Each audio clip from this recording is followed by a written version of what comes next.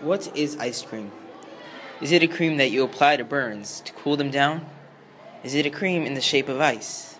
Well, it's actually a frozen food, typically eaten as a snack or dessert, usually made from dairy products such as milk or cream, and often combined with fruit or other ingredients and flavors.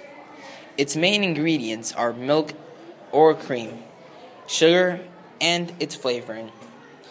It is sweetened with sucrose, corn syrup, cane sugar, beet sugar, and or other sweeteners. Some other names for ice cream are frozen custard, frozen yogurt, sorbet, and gelato. If you didn't know already, ice cream is to be kept at a cold temperature.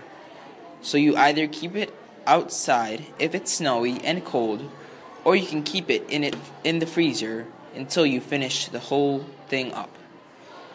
There are many types of flavor: mint chocolate chip, strawberry, orange sherbet, butter pecan, cheese, and many more. A lot more. My personal favorite is mint chocolate chip. What's yours? Comment down below.